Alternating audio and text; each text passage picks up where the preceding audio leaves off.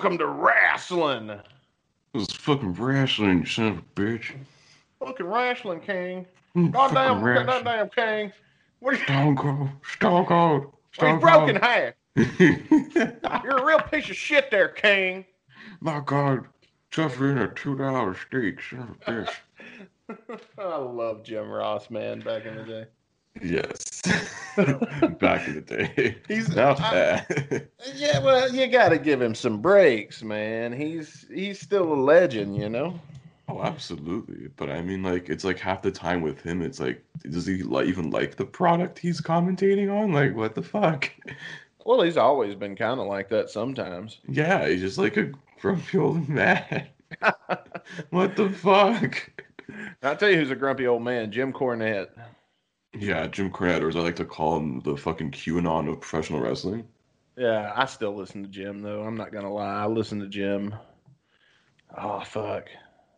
I'd say at least every other week. I don't listen to every episode, but if I go to something to wrestle with, I usually start at Bruce Pritchard and see something sparks my interest. I might check out Kurt Angle or Eric Bischoff. No, I saw the Conrad Thompson shit that I listened to, and if none of those seem to be sparking it for me, it's something I want to listen to about, I'll go over to Jim Cornette because I know it's going to at least be funny. I mean, I know of all the bad shit he's done in the past, but dude, after a while, dude, it's Jim Cornette. Are you really surprised? Yeah, I was gonna say, like, the dude like lives to exist to be like snitch tagged in certain wrestling posts, and it's just him to go like pop a fucking blood vessel in his head. Oh, motherfucker. Meanwhile, like, he's done some very like dumb shit, like the fucking Ninja Turtles dudes. He has. You can't do, you know. But at the same time, he's done some great shit too. Yeah, I can't deny that. I just think he's like, I don't know. I don't know if he's just like trying to like play some character or something, or he's just like, boomer set in his ways. Dude, I don't know. Can you imagine though if he's like that in real life? Like, it's entertaining on a podcast, but like, goddamn, could you imagine having to work with him? Yeah, this guy's fucking working us into a shoot until we're all dead, brother. Well, he does know the business, I can say that. But Oh yeah, as much as we love all of our podcast friends in the wrestling business, our show tonight is we're going to be looking at the final episode of WCW Nitro, because at the time of this recording, 2 days ago, March 26th, was the 20th anniversary of this show. Yeah, dude, 20 years. Fuck. That is so wild to think about. So we're gonna look at the show. We're gonna review it. We're gonna kind of go match by match. We're gonna kind of talk about some of the things that happened on the show, break down what went down, and we're gonna look at the wrestlers that participated in this program and kind of talk about whatever happened to them, where they went after this, and maybe even look into a little bit of how we got here in storyline. Of course, we know in real life, the World Wrestling Federation, they came around, they bought out WCW. That was, we all know that story. That story has been told, but the WWF, it had a lot of influence on this show. Do you think they knew that this was going to be the last one? Do you think, like, I know there were plans and there's been talks of plans, but sometimes some people that talk in interviews about this night and about the acquisition don't always, in my opinion, the stories don't align. Does that make sense? I think as like stories always get retold, like especially in wrestling, over and over again, some things get like embellished, and then they just add more to it, like over time. But yeah, there's like so many different like various plans. I mean, if for things we've read too, like Vince wanted to make WCW the second brand, bring Nitro back, and he would take over SmackDown, whatever. But just the thing is though, without I don't know, I feel like the WCW brand at this time was just very like had sort of like a negative connotation. Like the rep wasn't it didn't have like a high reputation as did like a few years back. Oh yeah, Um, definitely. yeah, because it just got muddled through the water like in 2000. Like, I mean, if you want to like watch some shit to either laugh your ass off or torture yourself, I recommend WCW 2000. It's some Yeah, interesting shit. it's definitely a source for some bad wrestling. It was definitely WCW at their worst. But to their credit, by the time Greed came along and the Mm, last couple of pay-per-views from 2001, they had three pay-per-views mm. in 2001. And if you go back and you watch those pay-per-views and you kind of look at what happened on Nitro and everything, it was starting to kind of come together Yeah, again. they were getting back on the right track. I think they had like Johnny Ace or something working back there as like creative, or he was doing like talent Could relations be. or something. Like Yeah, around yeah, that yeah. I know time, they had he yeah, was. it was a whole lot of the change of the guard, and then I just don't think they shit hit it. survived the change of the guard. Yeah, like, there was always so much shit going on. I feel like there was even like a whole thing like years ago I read about how this was like apparently like the whole sale of WCW was like sabotage or something. Because like originally Bischoff's supposed to get it with like Yeah. him and Fusion to whatever. And that their plan was to, take a couple months off and then do like that big pay-per-view in May. Hmm. But I think the issue with that though is like trying to get all these talents to be a part of it, especially these like big money contracts. And it's like you just spent all this money trying to buy the company. Yeah. And like how can you pay for these guys now? Well, WWF spent what, 2, 3 million on it? Like, you Yeah. really telling me they couldn't drop another 2 or 3 million and get some players? Like, Yeah. really? That could If have they definitely wanted to. or just wait, build some do some fucking long-term storytelling, build it a year, whatever. Then you get all these guys, spend all your money. Boom. Yeah. Like Shane, if I had it to do over again, Shane beats Vince at WrestleMania. Yeah. Maybe that's how we introduce Booker T and DDP. Yeah. Then everybody goes away and we wait. WWF goes on about its merry business, and then we slowly start to bring Shane back, and then we slowly start to bring it. So then the invasion, if it would have waited a year, Mhm. had a year to finish simmering and build anticipation to the show, they could have done a Saturday night's main event. They could have done a pay-per-view. There's so many things that they could have done with WCW. If they would have just built, if they would have like re-released it on pay-per-view where nobody can say anything, then they can come in and start the kayfabe of why we don't have a TV show, and now we bring them over to Raw, and then start the invasion. Yeah, definitely. Because they needed more star power. Like, and I remember, like, I think Bischoff, he once said on a podcast or something, he was called in, or like, it's sometime like in 2001, I think they called him whatever to like do some stuff to come in, whatever. So I guess they were trying to have him as sort of like the de facto head of like the WCW crew, which would have been like fine. I agree. And then they had to like throw ECW in there. It's like it became a fucking McMahon storyline. It's like, do we need that in 2001? We've saw enough of that the last 3 years. Yeah, we'd had plenty of that by Yeah. then. The I think the introduction of ECW, I think it might have worked if WCW, like let's say, let's leave ECW out for now. Hmm. Okay, we're gonna put it to the side. We're gonna ignore it. It's just WCW, WWF. There's an invasion storyline. Somehow throughout this storyline, you're gonna be able to work out. They just can't put it on Monday night. Why Hmm. can't you put something on fucking Tuesday night? They Yeah. say, I've heard people say that there was a clause in their contract with TNN that they couldn't be on another network on Monday fucking night. Yeah. And then, but then, okay, that's well and good. Then how come Heat was on MTV? Hmm. How come? And that's a cable network, by the way. And I'm sure it's got something to do with who owns TNN. Probably owns MTV or vice versa. I think it's Viacom and Paramount on MTV. Well, At fuck it least then. now. Back then, I don't know, but I don't know either. But then you had SmackDown on UPN. So that theory to me doesn't really hold a lot of water. Um, get the goddamn show on the air. While you're negotiating that, you've got the invasion angle to keep people happy, and hmm. then get it over. Let them cross pass. Let them do what the fuck ever, and then put the goddamn show on Wednesday night or something. Fuck, I Yeah. don't know. Dude, yeah. That was basically like the early thing of like, like the brand extension. They got two brands right there. You could do a yearly meetup, have the Invasion pay-per-view be like a yearly thing, or even do it as Survivor Series, whatever. Yeah, even Yeah. better. And I'll tell you something else. After WCW is an established second brand, now that it's starting to get its feet under it, then ECW. See is what was happening over here when WCW stood up against the people they didn't like Mhm. and earned their independence. Now they're coming in. Boom, you've Yeah. got your first NWO like stable. Oh yeah. I mean, once they finally get the rights to ECW, because like the whole story with that, with like Paul Heyman, whatever, was like he basically waited 3 months for it to file bankruptcy, and then he's like, Mhm. "Yeah, I totally own everything." No, he No, he didn't own didn't. shit. It's full of The shit. WWF almost got like sued.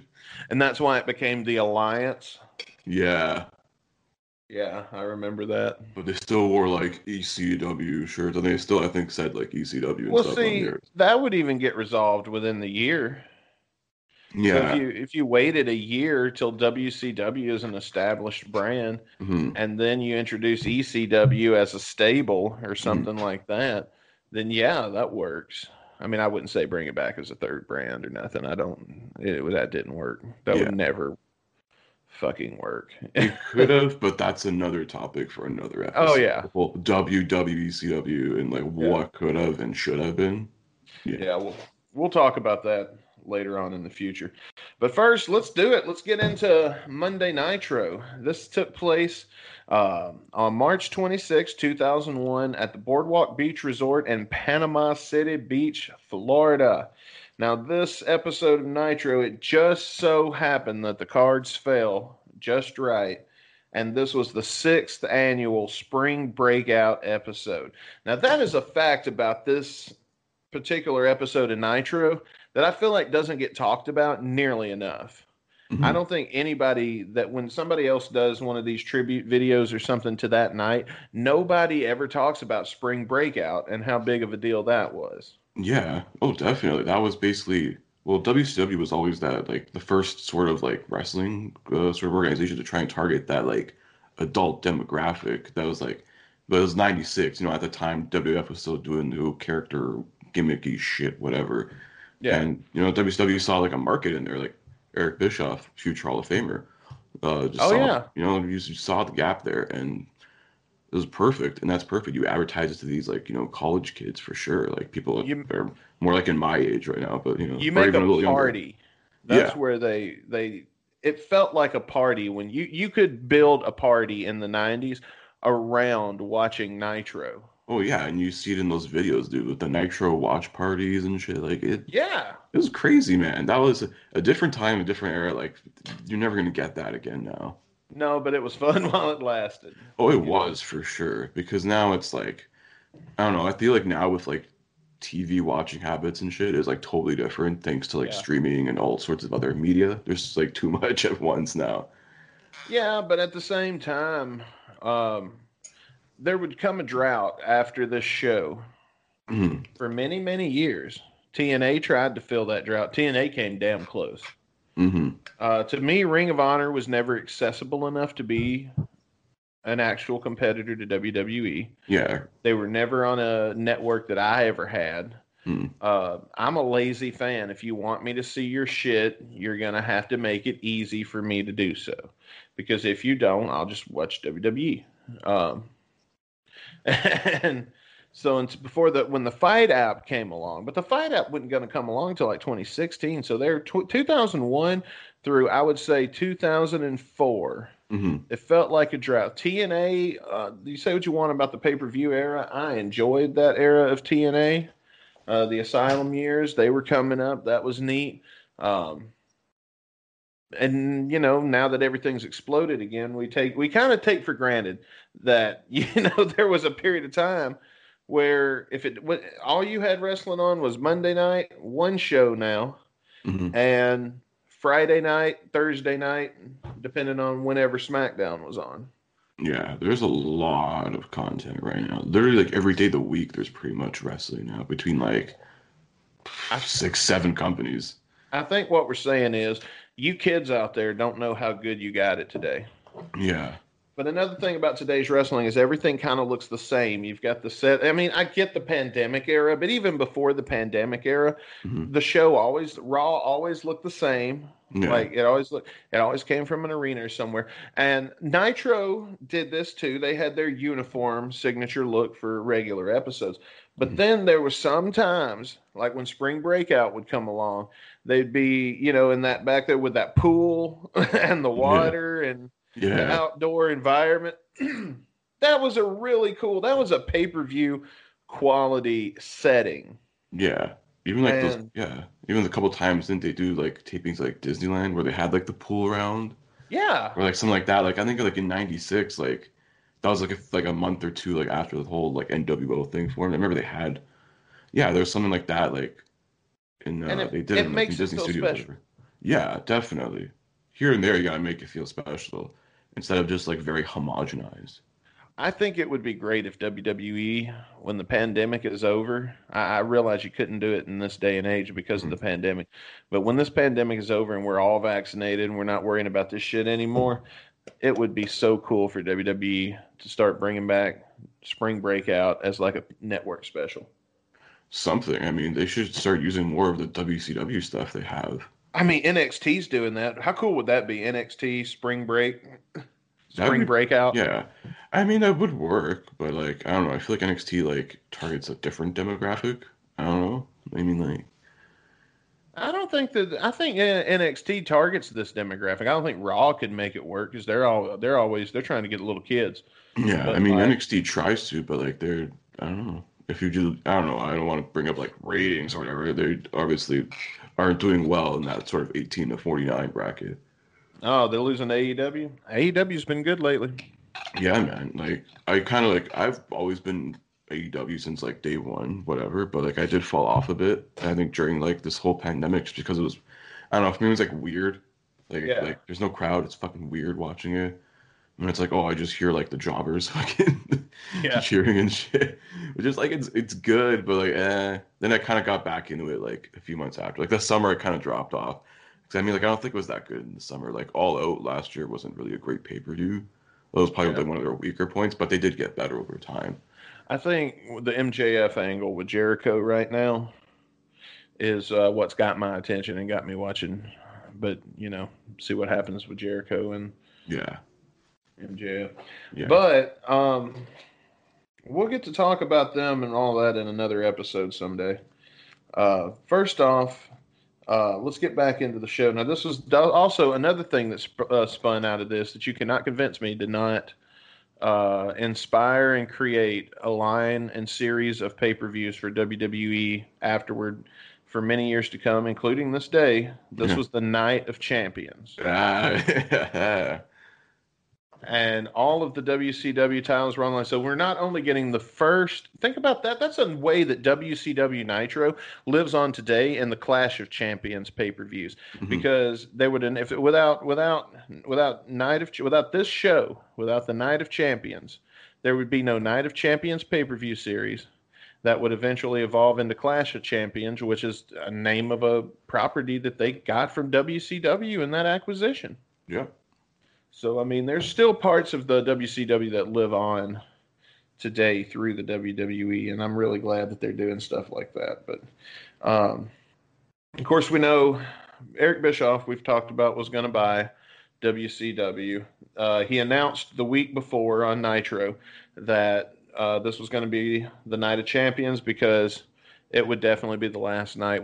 All we knew is that this would be the last night that WCW programming was on a Turner network. yeah. Because they kept mentioning. I remember it was like they said season finale or whatever. Yeah. Yeah, We didn't know just how. yeah.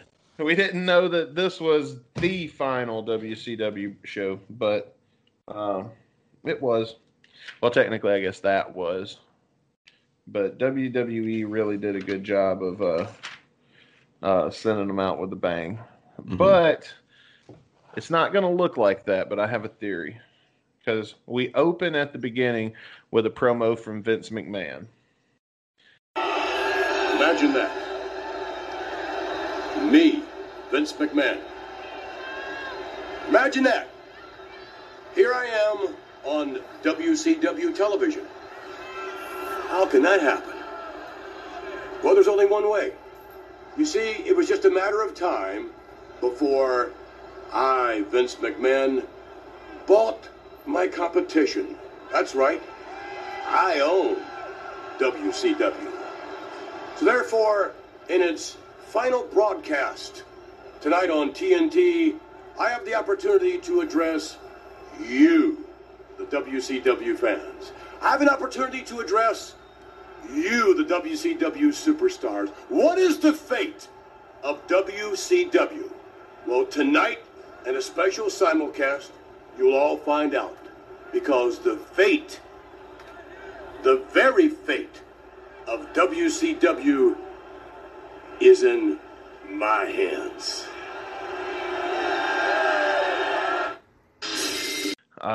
Ric Flair comes to the ring. And he Yeah. cuts a Actually, promo. before that, sorry, he fucking literally fired Jeff Jarrett on air, Oh, yeah. which was fucking amazing. He is GOONE. Oh, yeah.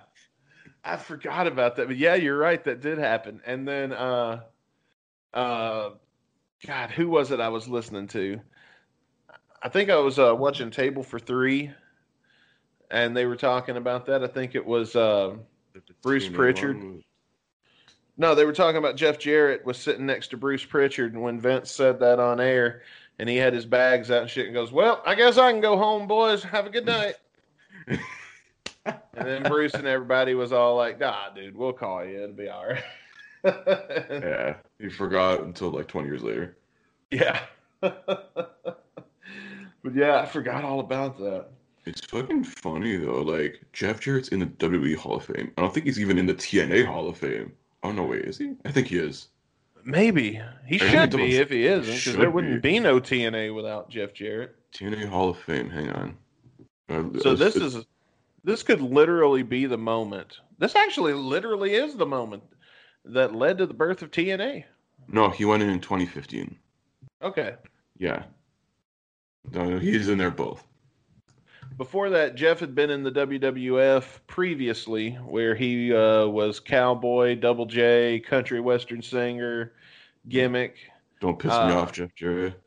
Yeah, well, he had left and went back to WCW. He went back and forth a couple of times. Yeah. And he went back to WWF for a little while, and then he was with Deborah. Mm-hmm. And he was supposed to do a program with Austin, and then he buried him on the mic, and that pissed off Stone Cold. No, I think Stone Cold didn't want to work with him or something. He's like, oh, this guy's fucking brony. Yeah. Well, yeah. I don't know. Jarrett always thought of himself as a main event guy. I don't know. Like he was upper card for sure, but no, I don't. Jeff is a big fish in a small pond. Yeah. That's where he thrives. I thought him as a heel in TNA, his NWA World Title run, I didn't think it was bad. I thought it was pretty good. I mean, it pissed you off. You hated Jeff Jarrett. You wanted to see him lose. He was the heel. He was only there because he was the boss. You knew it. He knew you knew it. Of course, that's what they were going for, and it worked. It got everybody talking, and it was interesting. But I mean, could he do that same thing and be successful in WWF? I just don't think so. But I mean, he did have some interesting times, like with China. I mean, that all leads to the reason he got fired in the first fucking place is because he held up some money. Now, Jeff has said in interviews and things that all he was holding up money for was money that he was owed, because the way that the accounting department worked and shit, how it would, they'd take forever to pay you after you were out of the contract. So before he left in the contract, he wanted to make sure he got paid. And so they took it as he was holding up Vince McMahon for money.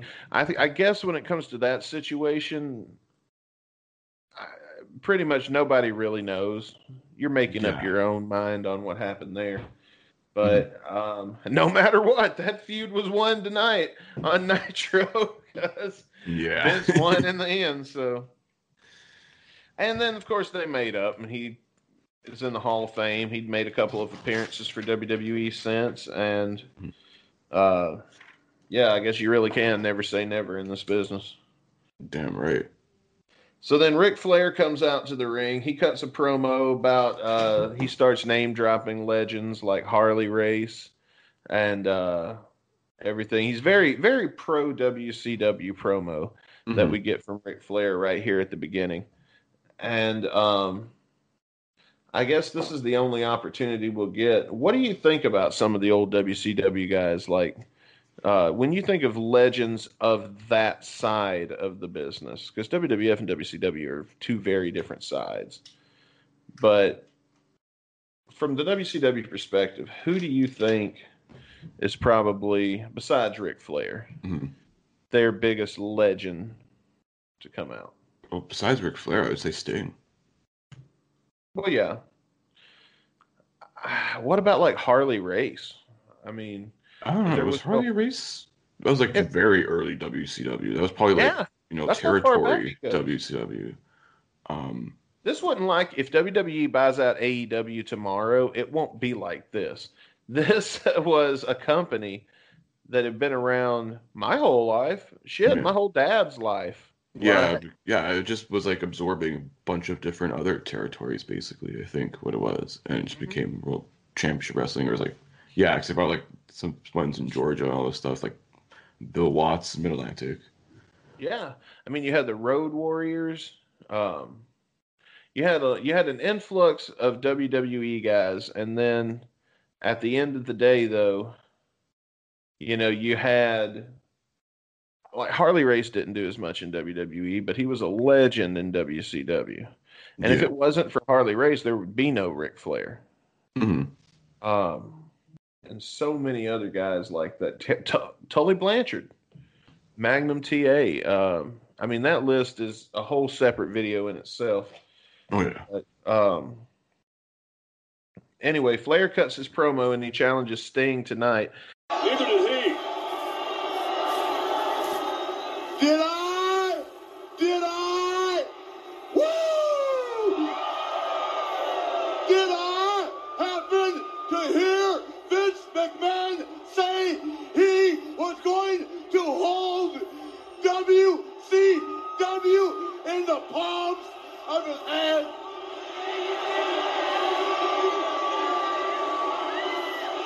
Is that what he said?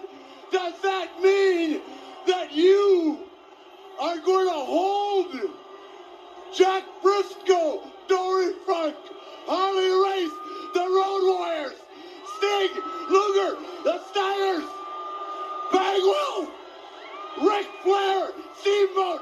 Does that mean you're going to hold us all in the palm of your hands? To coin a phrase, I don't think so. You know, at 12 o'clock today, someone very special to me said, do not go on that show tonight knowing it's the last time that you'll ever be on TNT or TBS. Knowing it's the last time, she said to me, don't go out there and cry. Don't go out there and say you're sorry.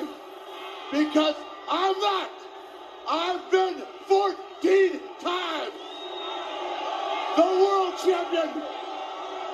In my eyes, for the greatest, you got it.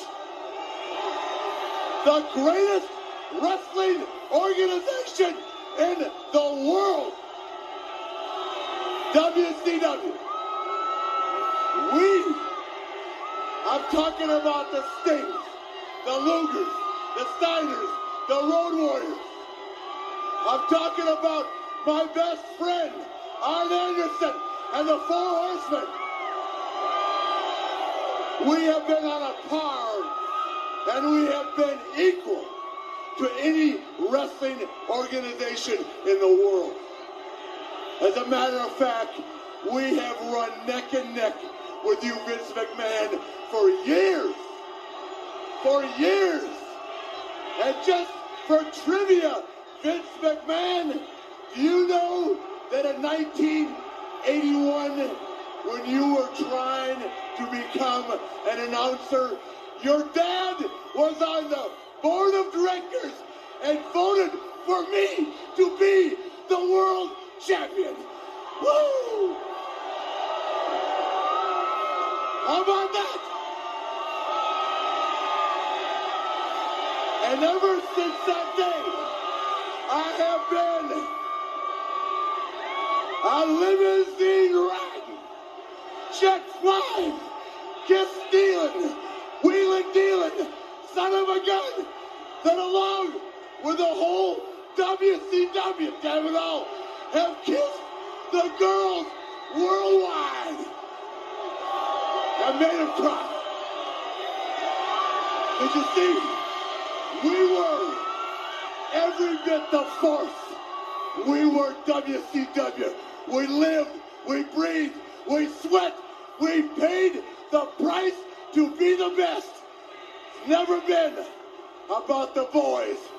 It's always been WWF versus WCW. In the office, the boys that have gone out there night in and night out, doing everything they could to be the very best at what they chose to do in their life. Those boys are here tonight. We are. We're not going anywhere. You can't hold us in your hands and predict our life. We're WCW. We bled and we sweat. When was the last time you wrestled for an hour, cut yourself 5 times, bled for 45 minutes? When were you there? You weren't. You weren't. You never in a dressing room, on the road, 40 days and 40 nights, bleeding, sweating, going to the next town. You weren't there. You can't hold people's lives in your hands. We're the greatest wrestling company of all time. I want to say it again. You can't control us or our future. And in closing, let me say this. In all my years in this sport, my greatest opponent with this company has been Sting.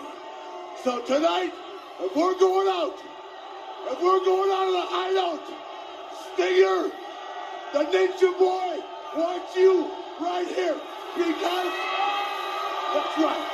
Oh my God, he wants Sting in the ring. Sting, my greatest opponent. Sting, it's your last chance. Your last chance to be Sting. To be the man, you gotta beat the man. And Sting, I'm the man. Woo! We have not seen Sting since November. Woo! And Ric Flair is challenging Sting to wrestle on the night of the champions here tonight. And we did find out last week also, Eric Bischoff last week on Nitro, as part of the Night of Champions, laid out an official invite for any former WCW World Champion that wanted to appear on this episode of Nitro was invited to do so. And we would later in the broadcast find out Sting is pretty much the only one. Yeah, no one accepted the offer. Like, Yeah. dude, like, half these guys are like, all right, sweet, I get to stay at home now. Because now Goldberg's gone, Nash is gone, Hogan's gone. Yeah. And who is left at the core of this? Ric Flair and Sting. This is the bitter end. Literally, yeah. They were wrestling on the first one and the final episode of Nitro. Yeah. So we'll talk about that in just a little bit. But first, it's time for our first match of the night. Booker T, the WCW United States Champion, versus WCW World Heavyweight Champion Scott Steiner in a title unification match.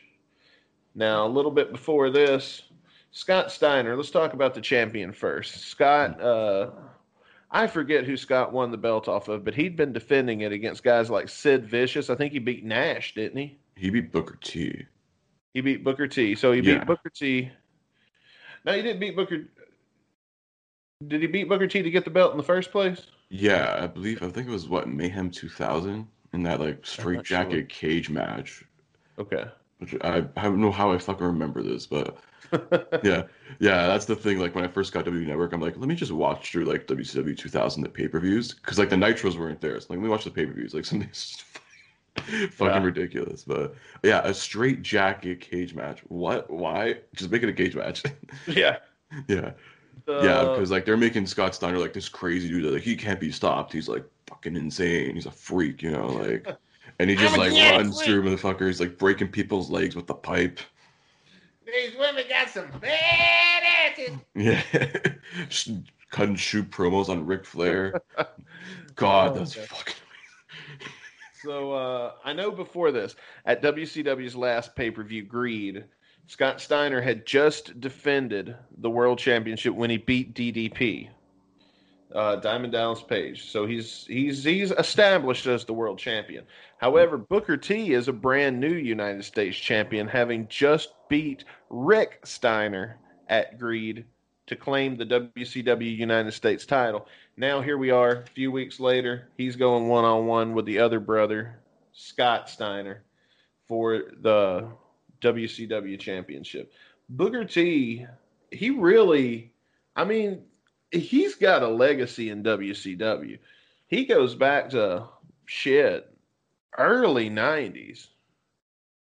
Like, he may even go back further than that, but the furthest I can remember Booker T back in like 93 with Harlem Heat and his brother Stevie Ray and Miss Sherry and dominating the tag team division. Yeah, they won like, what was it, almost like 12-time tag champs or something?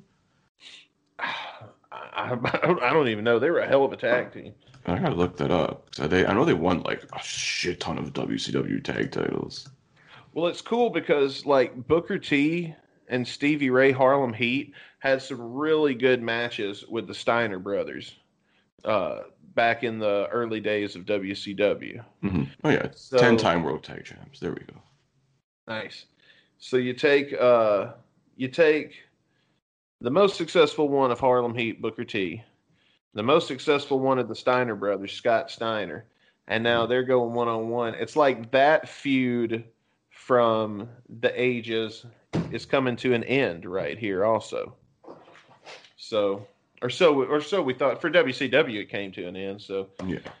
How cool is it to see those two guys though that started in WCW, maybe not started in WCW, but started in the territory system, the way guys today would start in the indies before they go to the big league.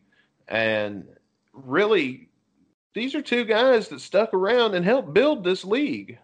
Literally, yeah. They were, literally from the ground up. Like, Booker T was like in and out of like doing tags and like the sort of mid-card single stuff. Same with Scott until like, he joined NWO, turned his brother, whatever. Then start cutting shoot promos over here about Ric Flair, your fucking yellow crooked teeth, you son of a bitch. God, that is one of his greatest promos ever. Just the one where he's like, "Are you not entertained though?" Like, it is so entertaining, dude. I just love Scott Steiner for that because like just that character, like even though it was kind of like a little bit of him in real life at that time too. Which is crazy because, dude, he cuts like these like scathing promos and he's suspended for a week with pay. It's like they're scared of this man. Yeah. Just don't come next week. We'll still pay you. Well, he takes on Booker T, and they're going to and this is the final match. I'm not going to go move by move and review the match or anything, but Booker T, of course, won the match, unified the titles, and claimed his fourth WCW World Heavyweight Championship. Scott Steiner doesn't see it. He does it, and he felt it right there. In a trip down 110th Street with the Harlem sidekick. And it could be, or could it be? Yes. Can he give it a book? No, Steiner reversed it.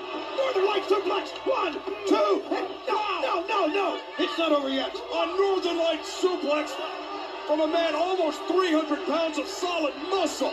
Oh, Scott Steiner is such a tremendous athlete, always a surprise in that ring. Picks him up, Booker T. Lands on his feet. He's got it. Look in. Here it is. There's one. Two. Could it be it? Yes, it is. Yes. Booker T. Booker T. Booker T. is WCW World Champion. He's got 2 titles. Give him all the hardware. He's the man. And he is just that. What a great way to put it. Booker T. has added another run as World Heavyweight Champion, making 4 times. He's the U.S. King and the World King. He is Booker T. Don't hate the player, love the game, and we do. All a part of this emotion, and it's the last Monday Nitro. He conquered the monster. He got his revenge. What a night for Booker T. Scott Hudson. Right now, it's all got a lot of mixed emotions going through me right now, but now being the World Heavyweight Champion, the U.S. Champion, all in the same night, closing WCW, I would like to say this may be the end of a chapter, but let me tell you, there are many, many more pages left in this book. So let me tell you this, from this point on, I will prove that I am the best this business has to offer. And if anybody want to test me, step to me like a man. But I tell you this, I will prove that I'm the best to each and every sucker. And like I always say, like I say each and every time, don't hate the player, hate the game. And you know something I noticed on the network recently, and now that I've seen it, I can't unsee it. Have you ever noticed how the WCW title is bent in that one spot at the top? Yeah, at the top. That's how you know it's the real, like the legit, like big gold. Now you're telling me all these years nobody could fucking fix that? I don't know, they just kept it because of the lineage, probably. I don't know, man. Somebody could have got a goddamn hammer and banged out multi-billion-dollar company. You can't fix a dent in your goddamn championship. Like, that got on my nerves. Yeah. I don't know. Their budget was decreasing year by year, so I mean, who knows at this point? That was the first guy to go, was the belt, what do they call it? The belt bend remover. Belt artist. So we get another Vince McMahon segment backstage, and then we cut to since it's Spring Breakout is brought to you by 1-800-COLLECT. So we get a 1-800-COLLECT beach montage commercial there, which really reminds you what the time frame and where the world was. Yeah, when this was going on. Crazy shit. It's like so far-fetched, like future generations will see this and be like, what is this crap? What the fuck was a collect call? Yeah, what are these people doing? What are these sponsors? You know what's bad? The 1-800-COLLECT was such a fucking ripoff. Like, it cost so goddamn much. Now, what we used to do is we would call 1-800-COLLECT when it would ask for our name. We would say the message, and in the message about, hey, this is Dustin. Call me at this phone number. Do you accept the charges? And then they say no. Yeah. And then they call the phone number, and it's cheaper. Paying the long distance company was cheaper than calling collect. And then I didn't have to have the change for a payphone. Oh shit. Yeah, we figured that shit out ages ago. Up next, we got a qualifying match for the brand new WCW Cruiserweight Tag Team titles. Whoever wins this match is going to get a shot at the gold. We've got the Young Dragons, Kazuhashi and Yang. We have 3 count, Shannon Moore and Evan Courageous. Fucking 3 count, man. One of the good things about 2000s WCW, they were fun. Dude, I know, man. I was watching this past weekend to celebrate the anniversary of this show that we're doing the podcast for right now. Personally, I couldn't find the last Nitro on Peacock. I looked for it, and we did the shift, so I couldn't actually sit down and watch the episode again like I wanted to. But I did watch Greed, and my girlfriend was in the living room with me. And you know how girlfriends in wrestling mix sometimes. They just don't. Yeah, it depends. And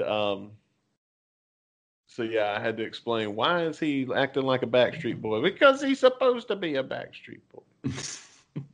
That's who they're parodying, boy bands, which is crazy to think now. Like, remember boy bands? They're fucking huge. I know, right? Now there's That's like another thing three that of them. shows you that's what the world was like back then. Yeah, dude. Time capsule shit going on right here. Literally. So anyway, they also it's a three-way dance, and Rey Mysterio and Billy Kidman are the last team in. It's very much one of those cruiserweight, what would become known in TNA as an X Division style Yeah. match. Very high pace, not a lot of selling. Rey Mysterio, an unmasked Rey Mysterio at that. Yes. Yeah, babyface Ray. Yeah. Yeah. Baby Ray. Yeah. Sweet Baby I like Ray. what WCW was, I like what WCW was doing around this time too, like pushing more of the cruiserweights. I mean, the cruiserweight tag team titles were like interesting. They looked like shit, but it was an interesting idea. Yeah, I mean, I thought they looked kind of cool, to be honest with you. With the wings on the side, I don't know. I don't know. I feel like they're like too big. It was just like fucking huge. Yeah, But, like, I feel like for a first revision, it's okay. I mean, you can always just like make new ones like a few months down the line for sure. I think you're right. They could have shrunk them down a little bit for the little guys that's going to be holding them. I was gonna say, And it may have not been that small. I mean, goddamn, it was Rey Mysterio holding the motherfucker the last time I saw it. So yeah. When you really think about it, maybe it was just a normal size belt. Yeah, and it's also interesting because this now a rematch of the same match they had for these titles that get Greed about a week and a half earlier. Yeah, that's coming up. That's coming up later. We're going to get that rematch because of this victory. But then we go into Vince and Trish having a makeout segment. Trish Stratus, man. What'd you think about Trish Stratus back in 2001? Come on now, be honest with me. Listen, Canada represents. I was real time on that. Oh man, I was 14 years old, and good Lord, yeah, she had my full attention when she was on the screen. I'll give her that. But then she'd ruin it making out with fucking old ass Vince McMahon. Like then I was like, ugh. Yeah, but that just like predicted the future, like 20 years from now. Look, it's young hot chicks making out with old dudes for money. I know, right? That's pretty much what everybody. That's why the world's like this. Everybody was seeing that. And... Yeah, that's how Trish and Vince like. I want that. Ugh. Gross. Chocolate titties. Canadian titties. Chocolate Canadian titties. Freaking Vince. Such good shit.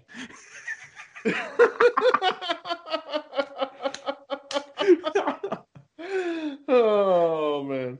So anyway, our next match is again another cruiserweight match for the WCW Cruiserweight Championship. Sugar Shane Helms from 3 Count defeated Chavo Guerrero Jr. And I believe this was a rematch, was it not? This was another Greed rematch. Yeah, didn't Shane win the title at Greed, I think, from Chavo? Or... I think so. I think Shane won the title at Greed. Sugar Shane Helms, of course, we know Sugar Shane would go on to WWE to be the Hurricane. Did he come out of the Matt Hardy school? Am I remembering that correctly? I think so, because they're both from North Carolina, and I think like Shane did wrestle a lot, like in the Hardy sort of indie promotion. I think. Yeah. Okay. Yeah. I'm just curious. I remember that being a good match. Sugar Shane wins. I know that the last thing you see is him with it. The last thing I remember is when he's got his tongue stick out like Gene Simmons and he's holding up the cruiserweight belt at the end. Yeah, the cruiserweight belt was like freaking just pretty much buried last year. Yeah, I did think that was a cool looking belt though. It is. It's a classic belt. When WWE brought it in, I was really glad if they were going to save a WCW championship and keep it on their brand. I was really glad that it was the cruiserweight title. Yeah, because they made it into their own title, basically. Yeah, the only thing that disappointed me is when they murdered the aesthetic of it. Oh, yeah, except to create their own. It wasn't created by us. Yeah, and it just, if it had been a better looking belt, it'd have been one thing. But it was a fucking ugly belt that was made to look like the WCW one, and the WCW one looks so much better. Oh, add that to a collection if I already had one. I've seen it in real life a few times, and it's the replicas of it and things that I have seen are very beautiful belts. Mm-hmm. But we go further. We get a promo from Booker T talking about what it's like to be possibly the final WCW champion. Of course, we now know technically he wouldn't be, but he would definitely be the last. He would definitely be the first one to carry the torch into the WWF era of whatever WCW was going to become, if that makes any sense. Mm-hmm. Up next, we get another Vince McMahon angle with Trish and Michael Cole. Good fucking Lord. Vince was all over this episode. They wanted to get their new heel established, that you got to hate this guy. Yeah. Well, I mean, I can see why. It's like, listen, I just beat my competition, and I'm going to fucking do this to them right now. So, like it's just, I don't know, billionaire bullshit going on. It's building up to something. Yeah. It's not like he was just doing it with, you know what I mean, the payoff you get at the end of it, which we'll get to in a minute. We don't want to spoiler or talk too far ahead. Yeah. But it pays off. Mm-hmm. Well, folks, we're going to take a quick break and tell you really quick about our website, gunsandradio.com. Did you know you can get all kinds of exclusive content?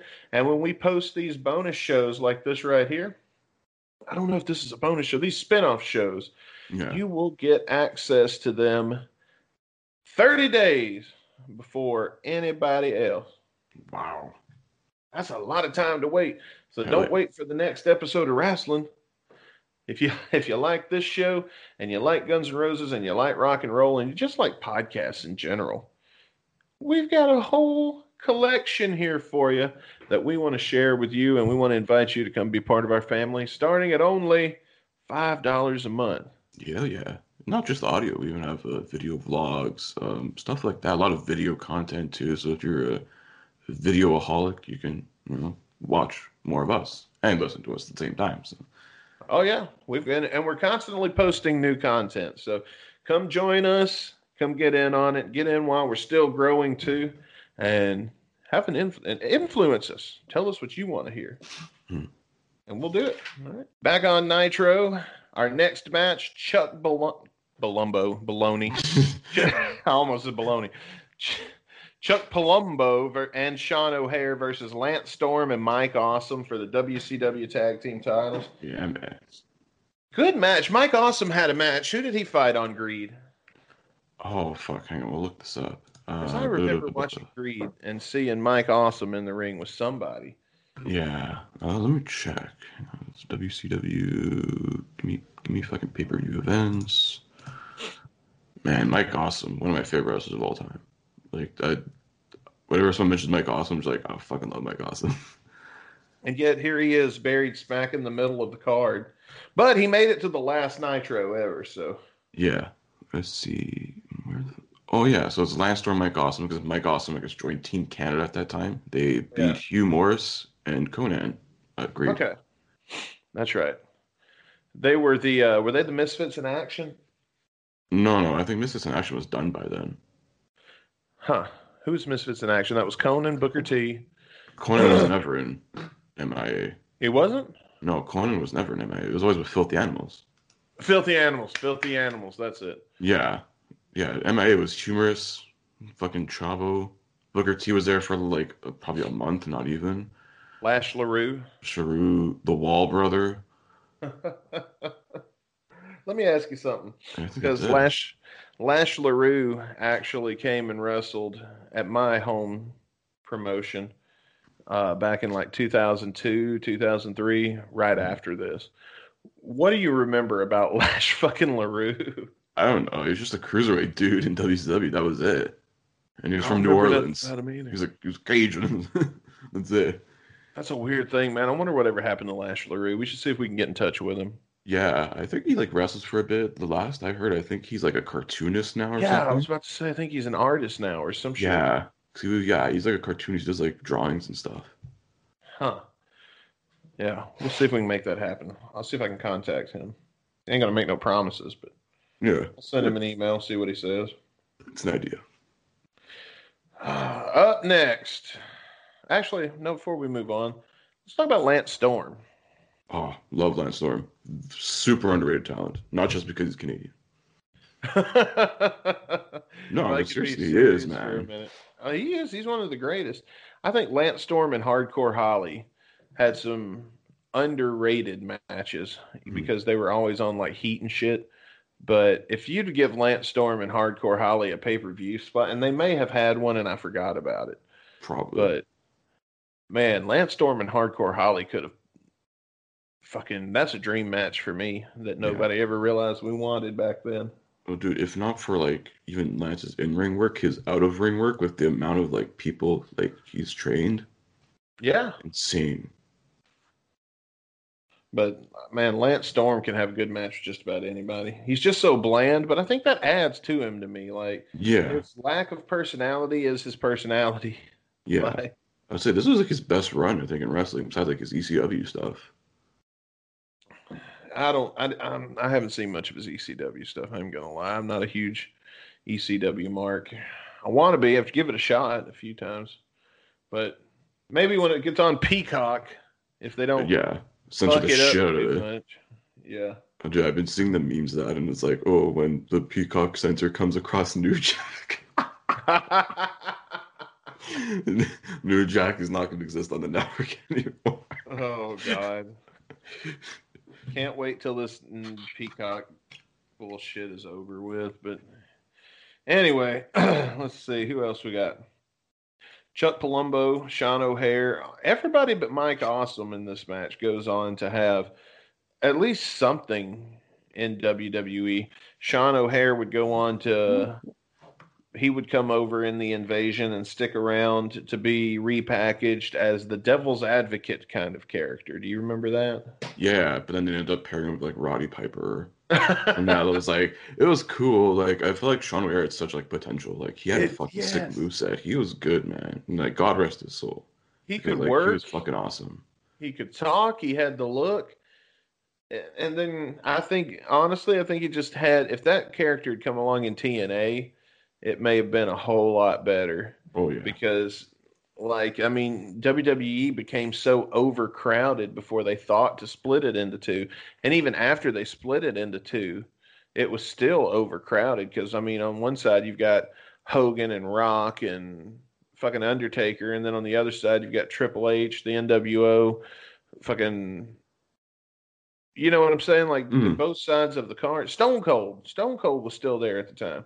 Yeah. Both sides, there's only so much TV time to go around. And yeah, I think if they would have been on another show, that Sean O'Haire could have been, he could have at least been Intercontinental Champion if they'd have handled him right. Something. I was gonna say they should have even given Mike Awesome a bit more to do when he's in WWE. Yeah, his last WWE run. Well, of course, his last WWE run was the ECW. Yeah, well he was part of the Invasion, Mike Awesome, for a bit. And then like they Oh, I yeah, guess, he released was. him. He did some indie shit. I think he went back to Japan probably, and then he did that one-off one night stand. Yeah, I forgot he was part of the Invasion, but it didn't last very long. Yeah. I just Chuck, wish because he was very underrated too. of everybody in this match, though, I think when it comes to success in WWE, in my opinion, Lance Storm would go on to win the tag team titles, do Team Canada, or and the Oh, anti-Americans, the Un-Americans. the un-Americans, Fuck, that was good. and shit like that later on. And I think Lance had a great WWE career after this. I think he won the IC title too. Yeah, yeah, he Yeah. did. He beat Edge for it. Oh yeah. Yeah, he had some great matches with Edge. I mean, Lance did good in WWE, Mhm. but I mean, come on. I think we can fairly say of the four people presented in this match, Chuck Palumbo had some good shit. Yeah. He came Yeah. over. Stealing a biker gimmick from Undertaker. He came up for a little bit, but then it had a rocky start. But man, when they put him with Billy Gunn, and they did Billy and Chuck, yes, that for sure. that was I I'm thinking think too far ahead. that was the last. Billy and Chuck was the last I remember seeing of Chuck Palumbo. Yeah. But I mean, what did he do before this? Was he Mr. No, he wasn't Mr. Perfect. He was who was he ripping off? Yeah, I think he was ripping off he's ripping off Lex Luger, the perfect Yeah, whatever. Lex Luger, and then 'Cause, Mr. yeah. Perfect. Because Mr. Perfect's ripoff was Sean Stasiak. We're getting to him in a Yeah. little bit. I remember they were together as the perfect event. Yeah. Okay. Yeah. But then he became Chuck from Billy and Chuck, Yeah. and when that team ended, that was pretty much it for Palumbo. But I think that was probably one of the more memorable things at the time because that took a lot of balls Hmm. to do in that day and age. Oh yeah. In this day and age, one, it would never happen. Hmm. And it was the Ambiguously Gay Duo was a Yeah. Saturday Night Live sketch years before Billy and Chuck came along, and I feel like the Ambiguously Gay Duo was a lot of the shtick of Billy and Chuck. Like they're not gay, but it turns out they're not gay, but Yeah. everybody sure thought they were. But that's the one I remember the most. Hmm. And of course, like I said, Lance Storm, he had some success too. And I think both of those guys probably are deserving of their own videos later on in the future. Oh, absolutely. We go in and we go to our next match, Sean Stasiak versus Bam Bam Bigelow. Now, a couple of weeks before this, Stasiak, this is another rematch from Greed. Stasiak beat Bam Bam at Greed, and then Bam Bam beat Stasiak on Nitro. And so last week on Nitro, Bam Bam basically accepted a third match, but he said that if he wins the match, he gets to tattoo Sean Stasiak. Yeah. So so he comes to the ring, he's holding his tattoo kit, and Stasiak goes over so he doesn't have to get the tattoo. That's the end of that whole rivalry. Yeah. Puts a bow on that. I just remember this match sucked. Yeah. Bam Bam Bigelow was great in WWF in the early 90s. I mean, Motherfucker, he main evented at WrestleMania. he didn't always have the best matches, Mhm. but he was always around, and sometimes, he was a scary motherfucker before Kane. Yeah. And you know what I mean? By the time Kane came along, I mean, he definitely could have had some good feuds with Kane and The Undertaker. I think he did have Definitely. a feud with The Undertaker at one point, did he not? Probably. Yeah, probably. They probably had like a match or something. That's when he was there in the E at the time. I don't know. Yeah. I mean, Bam Bam probably wasn't going to come over on the Invasion ever at any given time.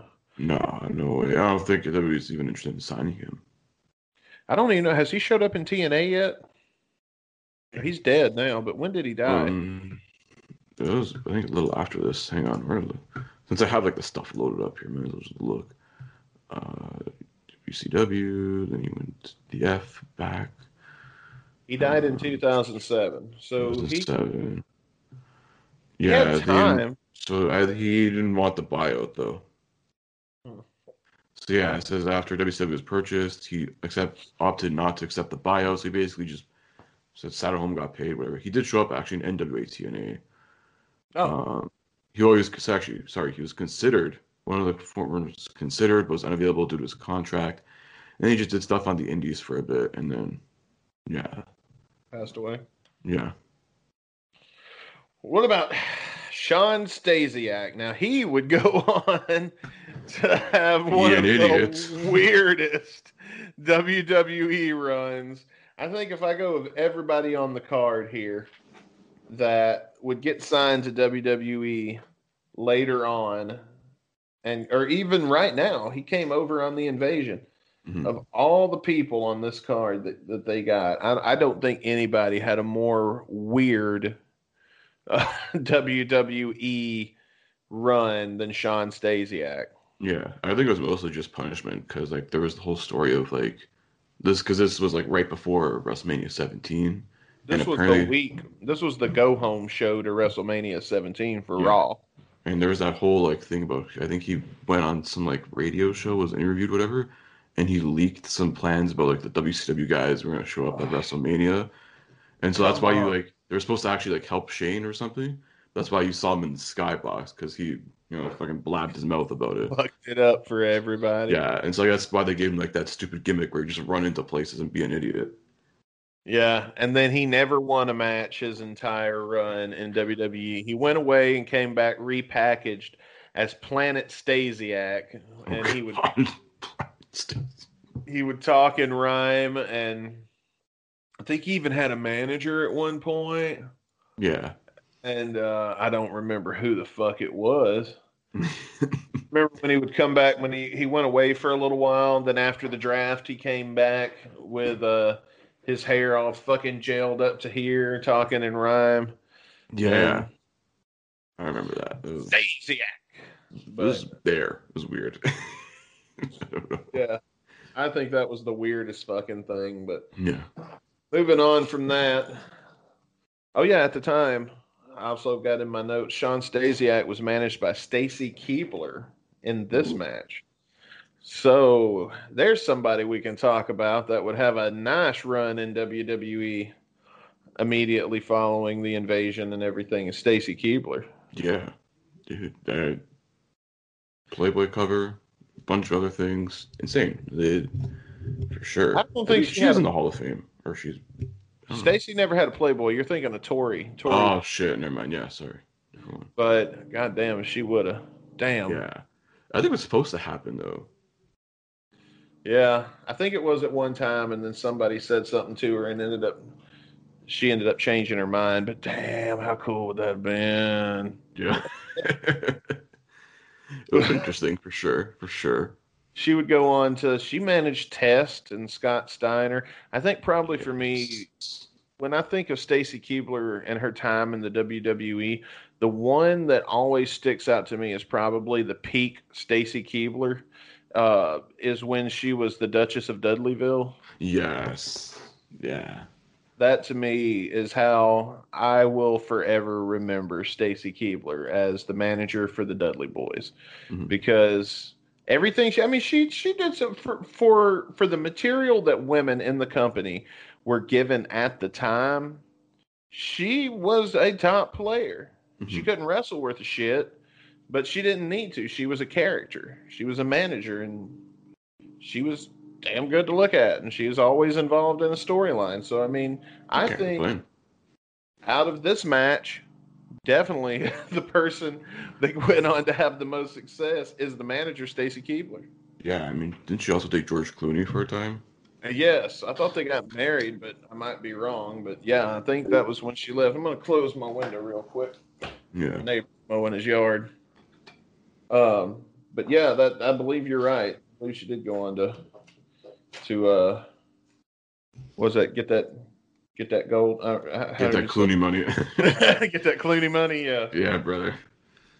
I'd have quit the business too if I got that Clooney money. I can't blame her. Shit, George Clooney better not call me wanting to hook up and not be serious. So then we have another Vince angle, this time with William Regal, and we get they come back from Nitro, and William Regal says to Vince, WCW is trash. Why would you buy that piece of garbage? And then we come back to Nitro to Tony Schiavone pissed off, going, yeah, we had to do some pretty outrageous bullshit here, like put your dumbass over Steven Regal. Steven Regal. You remember Steven Regal in WCW? A little bit. I remember more in WWF because he had like that quick like man's man run, and then I guess he went back. Yeah. Yeah. Then by this point he came back to WWF, and he was the commissioner. Yeah. Of the World Wrestling Federation. We're only about a week removed maybe from Jericho pissing in his tea. Oh, yeah. You remember that? Yeah, because I was setting up a match I think they had at X7. And, of course, when in the invasion, Regal would join WCW in kayfabe, only to get fired after Survivor Series that year, 2001. And he was given an ultimatum in storyline to save his job and to continue to be part of the World Wrestling Federation post the WCW invasion. And we got probably what some people are going to remember when they think William Regal.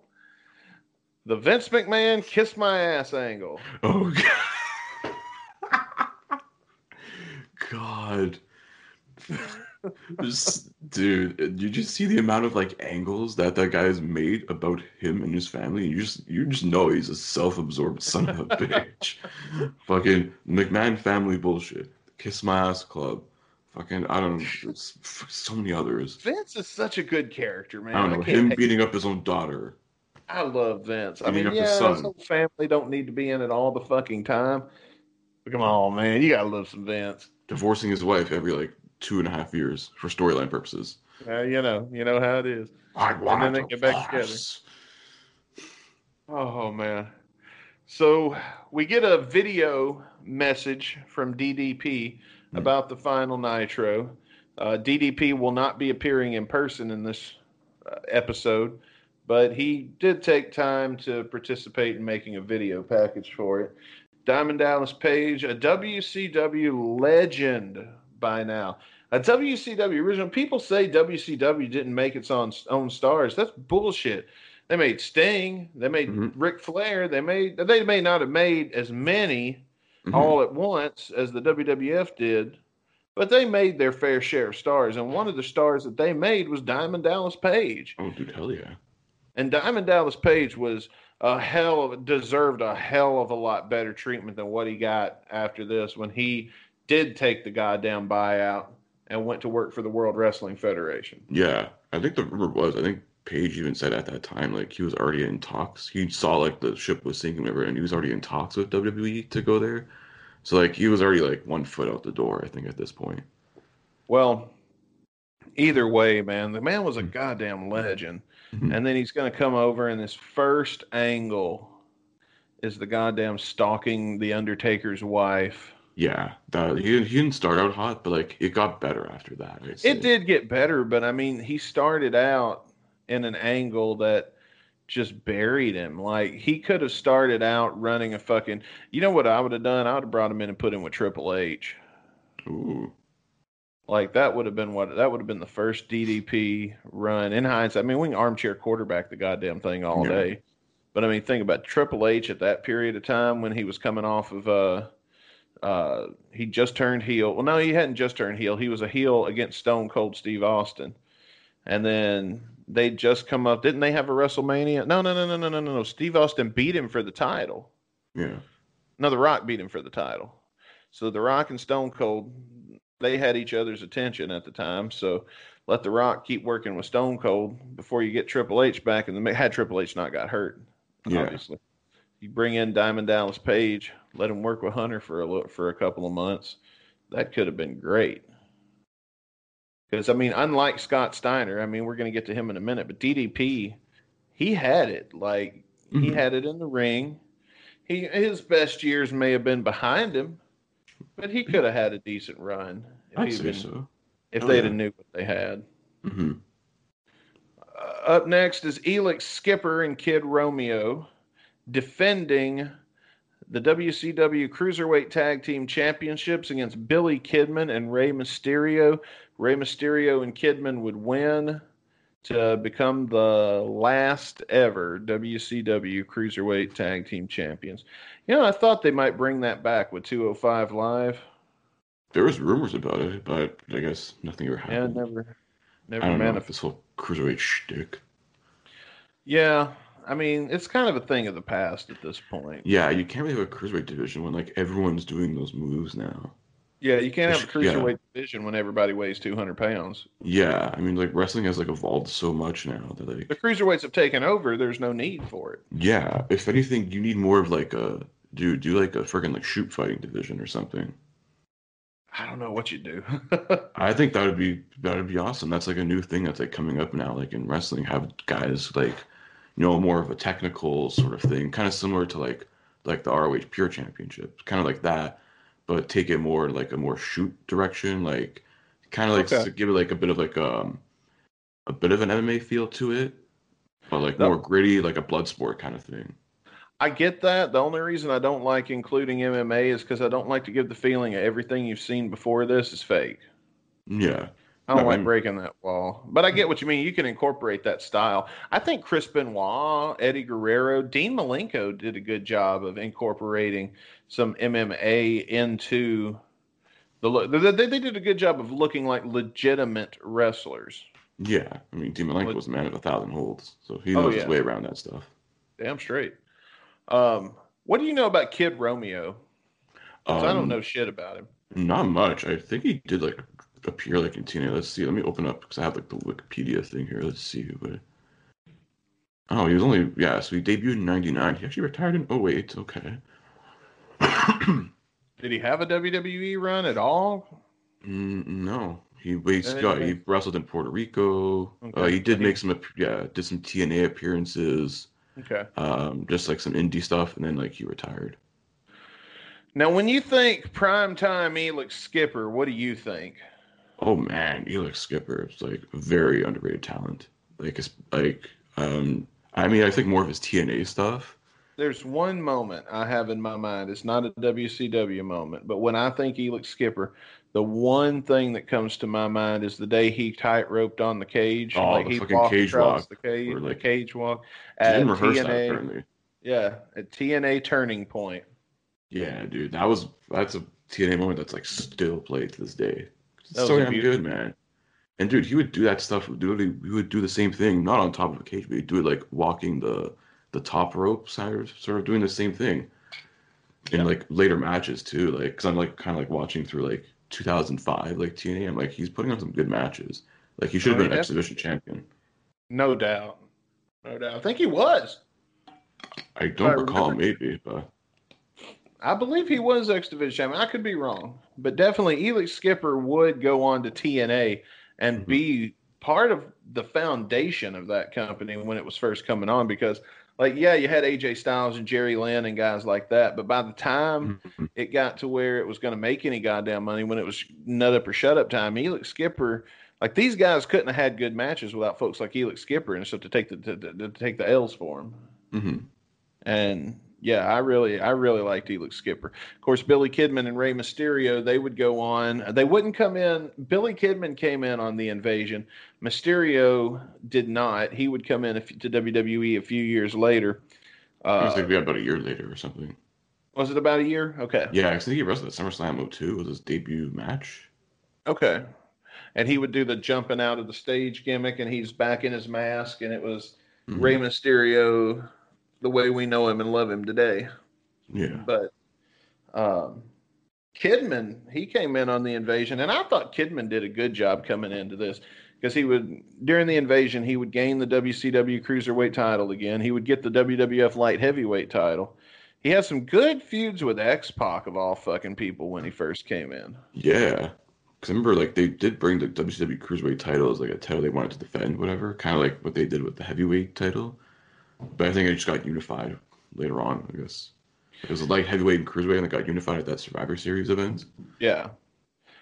So this, out of this match, obviously Mysterio had the most success moving forward. But I would say Kidman and Skipper had really great runs of their own after this. So, yeah, Kidman had a good WWE run. He did the thing with Paul London, and I think he works backstage there now. Yeah, I think he still works there. Yeah. Of course, Billy Kidman had also had a good run in WCW. He ended up, at one point, he worked a program with Hogan. How weird is that? Hulk Hogan. Yeah. Billy Kidman has beat Hulk Hogan. What? That's so fucked. I'm surprised Hogan let that happen with, Creative Control, brother. I know, but man, I think a lot of that shit is played up. You know what I'm saying? Like, I don't know how much of that shit is true. I mean, he probably only beat him because there's like fucking schmaz finish, swerve here, swerve there. Oh, probably. No, I think if I remember, yeah. He protected the Hulk Hogan character. But, I mean, I can't say I wouldn't do the fucking same. Like, if it was me. So up next, we see Sting standing in a dark room full of bats hanging all over the place. And I don't mean bats, the animal. I mean baseball bats. He says, interesting visual. yeah. I can imagine it the other way around, and something bites him halfway through this promo and it just all goes to shit like WCW would. Everything went right this night, though. Yeah, because But- WWE was producing the event. Yeah. Yeah. Exactly. Yeah, But, dude, yeah, I would have laughed though, like if Sting like brought out like the shopping cart of all those bats, he's like taking them down. I'm gonna hit you with the 74 bats, you piece of shit, Ric Flair. Cuts He a shoe taped that. promo.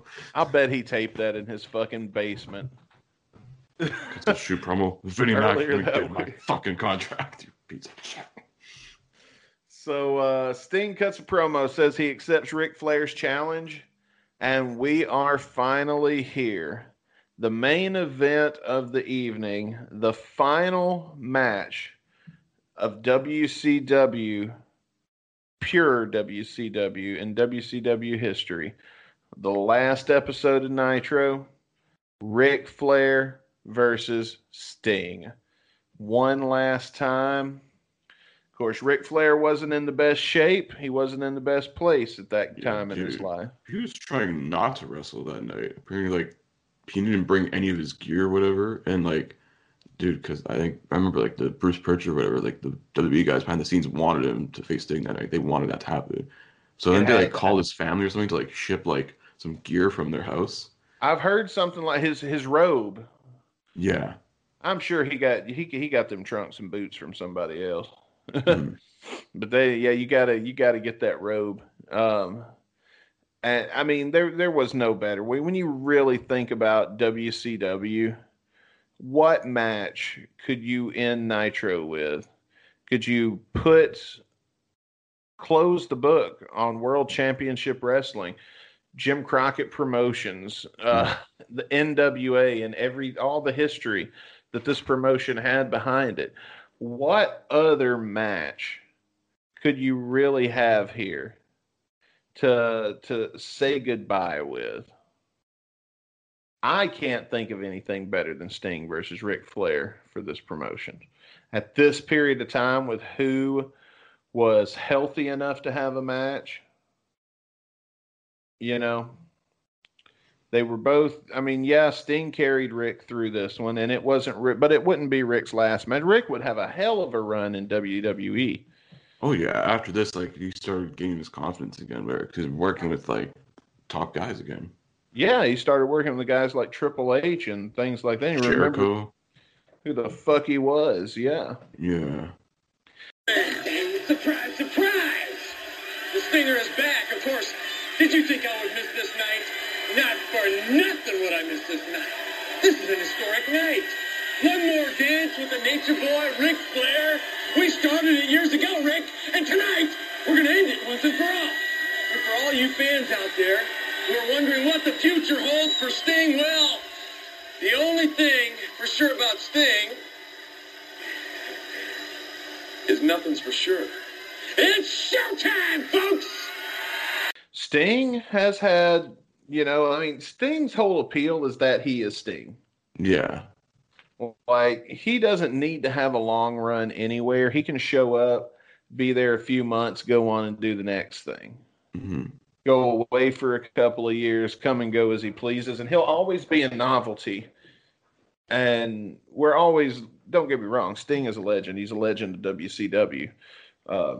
Talk about homegrown talent. I mean, Sting is just as homegrown for WCW as Hulk Hogan was for WWF. Yeah. I mean, was he taken from another promotion that got absorbed into the but so was everybody back then. They didn't have indies. It worked differently than it does today. Yeah, and it's you make the same argument for a lot of people, like want to throw, but this is the WWE guy when someone like jumps ship to another company.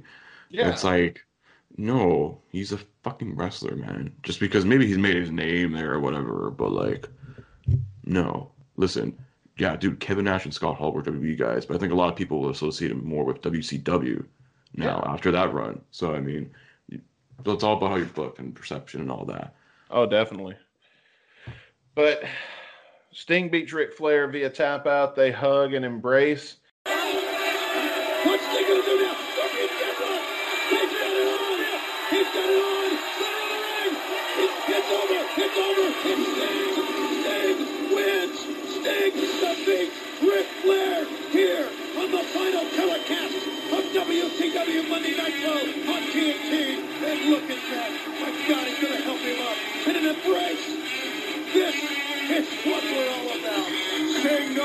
Ric Flair made him at the Clash of the Champions that ultimate respect. It really is. For two men I have to say that I am huge fans of. They make me continue to be fans of professional wrestling. Thank you, Steve Thornton. Thank you, Ric Flair, for everything you've meant to this sport. It's been an emotional roller coaster for all of us, man. The uncertainty of our jobs, our future, of what we love, and what we breathe, and what we live. We don't just work for WCW, we live WCW. And we don't get a lot of time to wipe the tears from our eyes. Rush to the simulcast, you son of a bitch. Because as soon as the match is over, as soon as they hug, we cut to Vince McMahon walking down to the ring on Monday Night Raw. Vince cuts a promo. He talks about, he names some guys in WCW, does like an audience survey. Yeah, he was doing the cheer boo shit. We could take WCW and perhaps turn it into this huge media conglomerate, much like World Wrestling Federation Entertainment is today. We know how to do that. But if we do that, I'm wondering, well, who should be a part of this WCW? And maybe you can help me out here. When I give you a thumbs up or a thumbs down, I want you to react. Maybe you can help me out a little bit, assuming we'd want to acquire some of those stars. Let's start with Hulk Hogan. Up. Hogan down. All right. Let's go to Lex Luger. Up. Lex Luger down. How about Buff Bagwell? Up.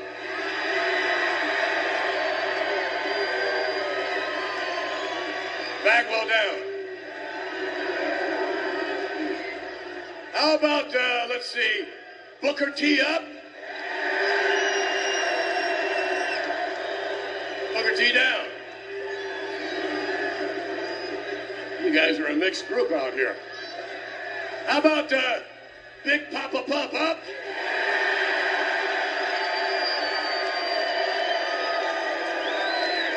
Papa Pump down. Well, I don't know that you've necessarily helped me, except that, let me just say this.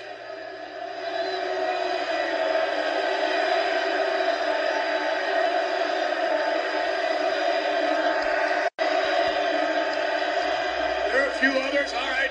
Sting, you want Sting?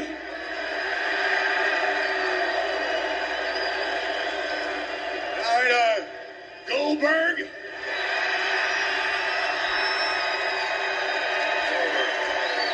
And none of the people he named would come over on the invasion, except for one, Buff Bagwell. Ugh. Oh, come on. You didn't like Buff Bagwell. Famous male gigolo Buff Bagwell? No. No, not the guy who him and Lex Luger threw a fucking temper tantrum at the last WCW pay-per-view because you're losing. Oh man, I had high hopes Fucking for Buff loser. Bagwell. Yeah. much- Famous mama's boy Buff Bagwell. Yeah, his mama got him fired. You know, the first time I worked with Buff Bagwell, I haven't never told this story on air before. Hear this. First time I worked with Buff Bagwell, we had scheduled him to appear at 3 shows. And he was coming over for a pretty good bit of money. And he would appear in Memphis. He would appear Friday night in Memphis. No. There was a Thursday thing he was doing. He was doing some kind of autograph signing in Memphis. Okay. We got with his agents. We got him booked. He sent us the promo shit, so we had the photos, made the flyers and everything. And so then he was supposed to go Friday night to Tupelo, Mississippi, and then Saturday night to Boonville, Mississippi, where my home promotion was, and make an appearance there. So Friday night comes, you know, I think he went to the thing in Memphis, and then Friday night comes, and we get to the arena. Buff's not coming. Fuck. Something. And why is Buff not coming? Well, his mom got sick. And so now he's like, okay, so they bought that excuse. I'm not sure if I buy that, but that's But whatever. that's what we were told. So, and man, the guys that were getting to work with Buff were game, and they had custom gear made for that night that had like NWO, but with their logos kind of made with it, just so they could wear it with Buff. And so the audience came in, and we had to put up signs all over that Buff was not showing up tonight. And man, that was really disappointing and really pissed me off, kind of, to be honest with you. But I would work with him eventually, and he was one of the nicest guys you could talk to. But this would be like 3 years later. Like he time humbled him is what happened, I think. Oh yeah, But definitely. then it comes out the story about Judy Bagwell. The reason he got fired is because Judy Bagwell called somebody or Jim whatever. Ross, was it? Jim Ross, or well, whatever happened. I don't know that whole story, but that story came out not a few years after all of that shit with us went down. And I was like, you know what? I can see that happening because now I've been in a similar situation. I've been on the opposite side of a similar situation. Now I was just a worker. I wasn't a promoter or anything, but when he did show up, he was good to work with. He could draw a crowd. He was not a jerk backstage. He was fun to talk to. He had some damn good stories to tell. And he was definitely the life of the party backstage. But I don't know, just for whatever reason, he couldn't get his shit together at this probably the most critical time of his career. Yeah. And when it mattered most. And that's what happened. He faded away. And of course, Vince McMahon is saying he's going to have Ted Turner walk out on WrestleMania this Sunday, because remember, Monday Night Raw is the go-home show. The competition airing simultaneously on TNN right now is the last Raw before WrestleMania. So he's going to have Ted Turner come out this Sunday at WrestleMania. Shane McMahon walks out in Panama City Beach, says that was the opportunity he needed. The contract does say McMahon, but instead it reads Shane McMahon. Vince is like, fucking reaction. The last. All right.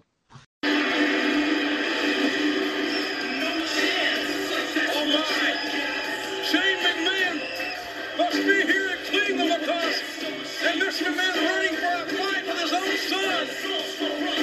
It's officially going to happen at WrestleMania, but apparently it's going to happen here tonight.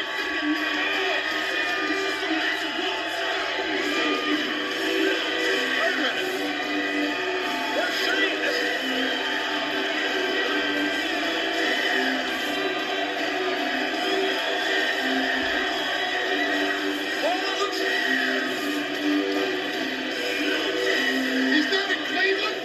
He's in Panama City. Shane McMahon is on Nitro. What in the hell is he doing?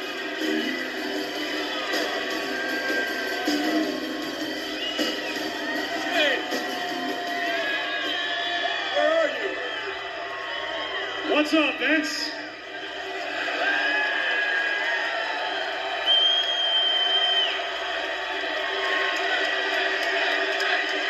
Surprise, Dad. You're in Cleveland, Ohio. And I'm here in Panama City Beach, Florida.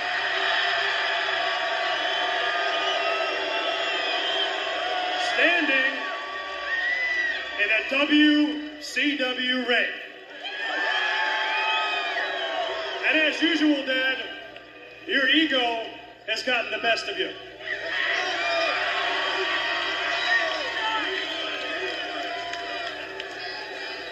Your ego has gotten the best of you. I mean, Dad, you wanted to finalize this deal, WCW at WrestleMania. You have the audacity to ask Ted Turner himself to come down and finalize that deal? Well, Dad, that's just the opportunity that I was looking for. Because, Dad, the deal is finalized with WCW. And the name on the contract does say McMahon.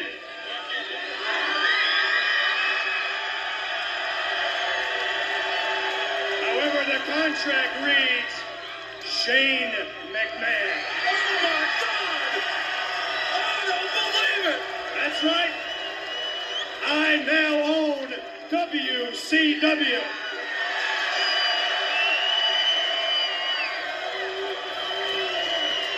And Dad, just like WCW did in the past, how it kicked your ass in the past, and it will again.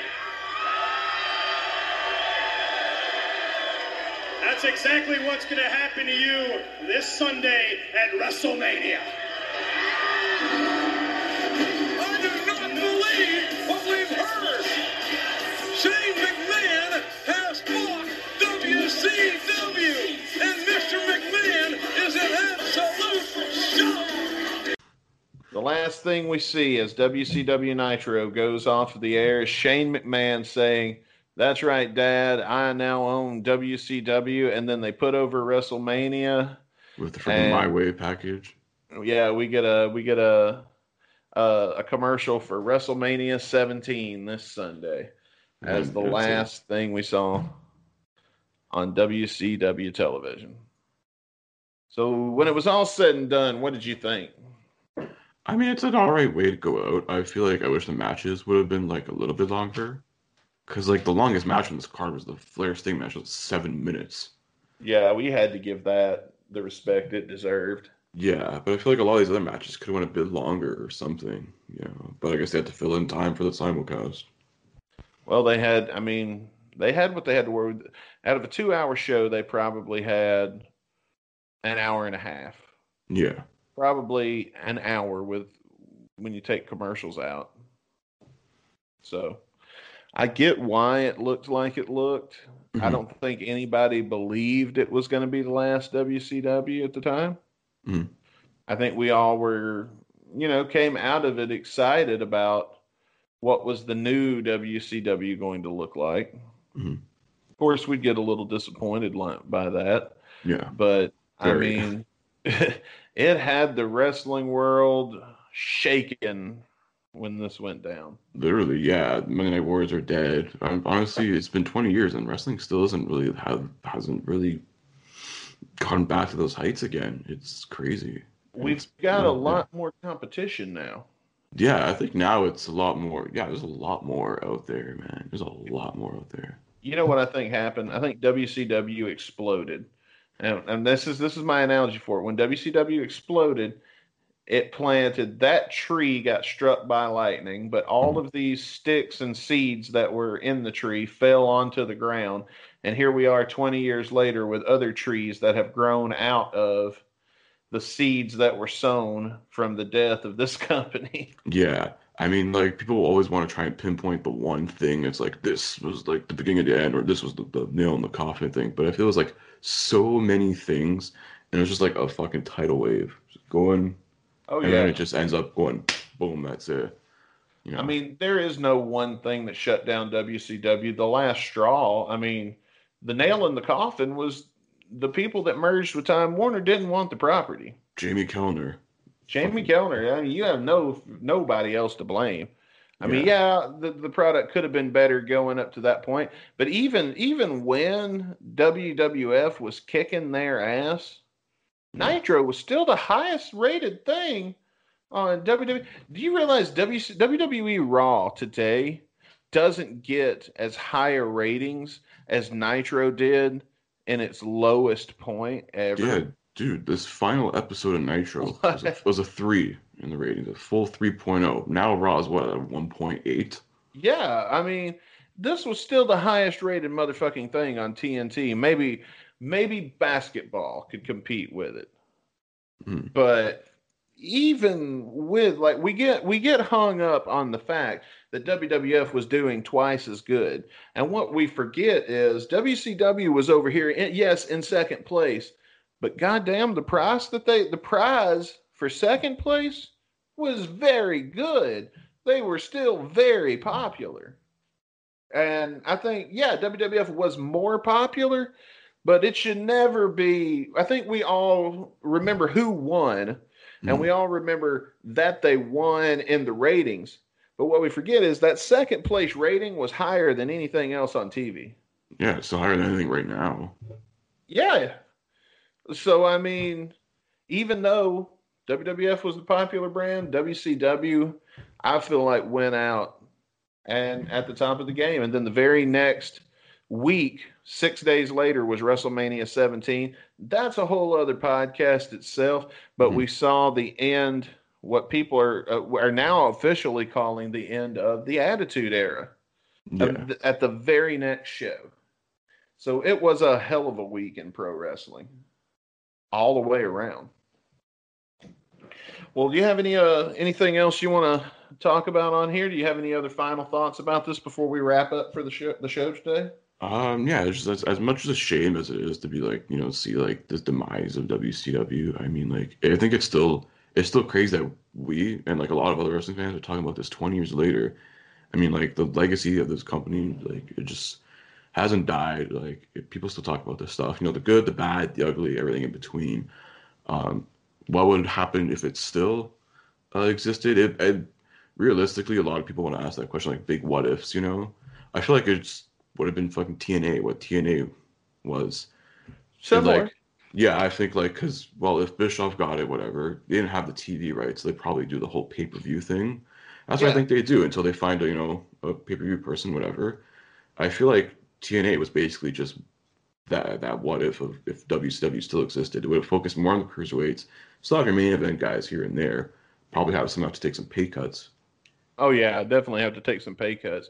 If Eric Bischoff and Fusion Media would have gotten the same deal that WWF got, WCW could have went away. WCW could have went away and came back. And, yeah, it would have been very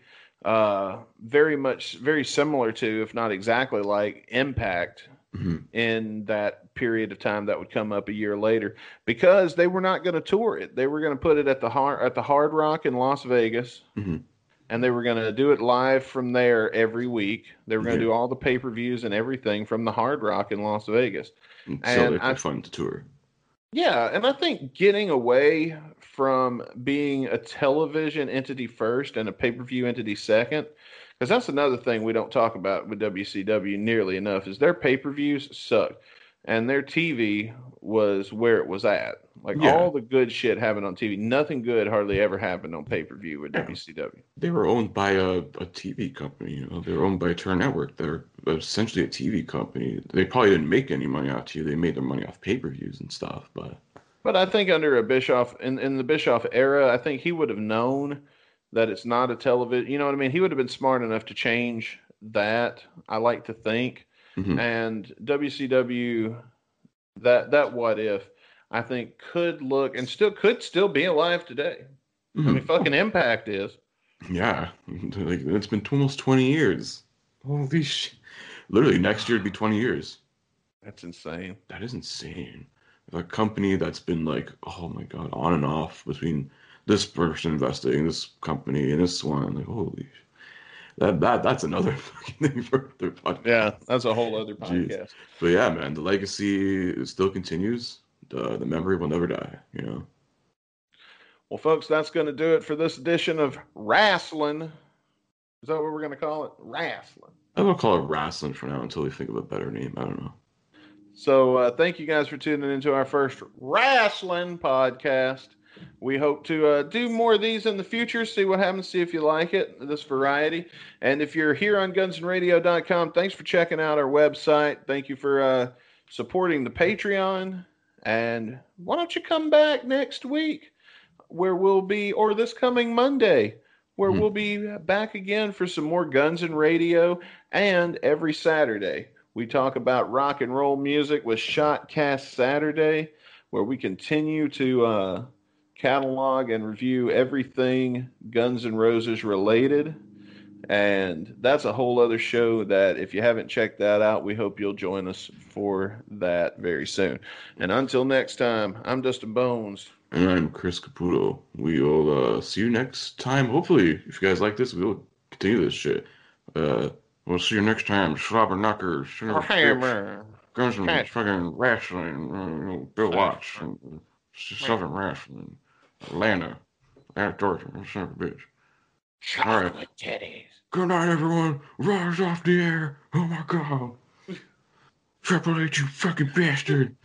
You piece of shit, Triple H. Triple H.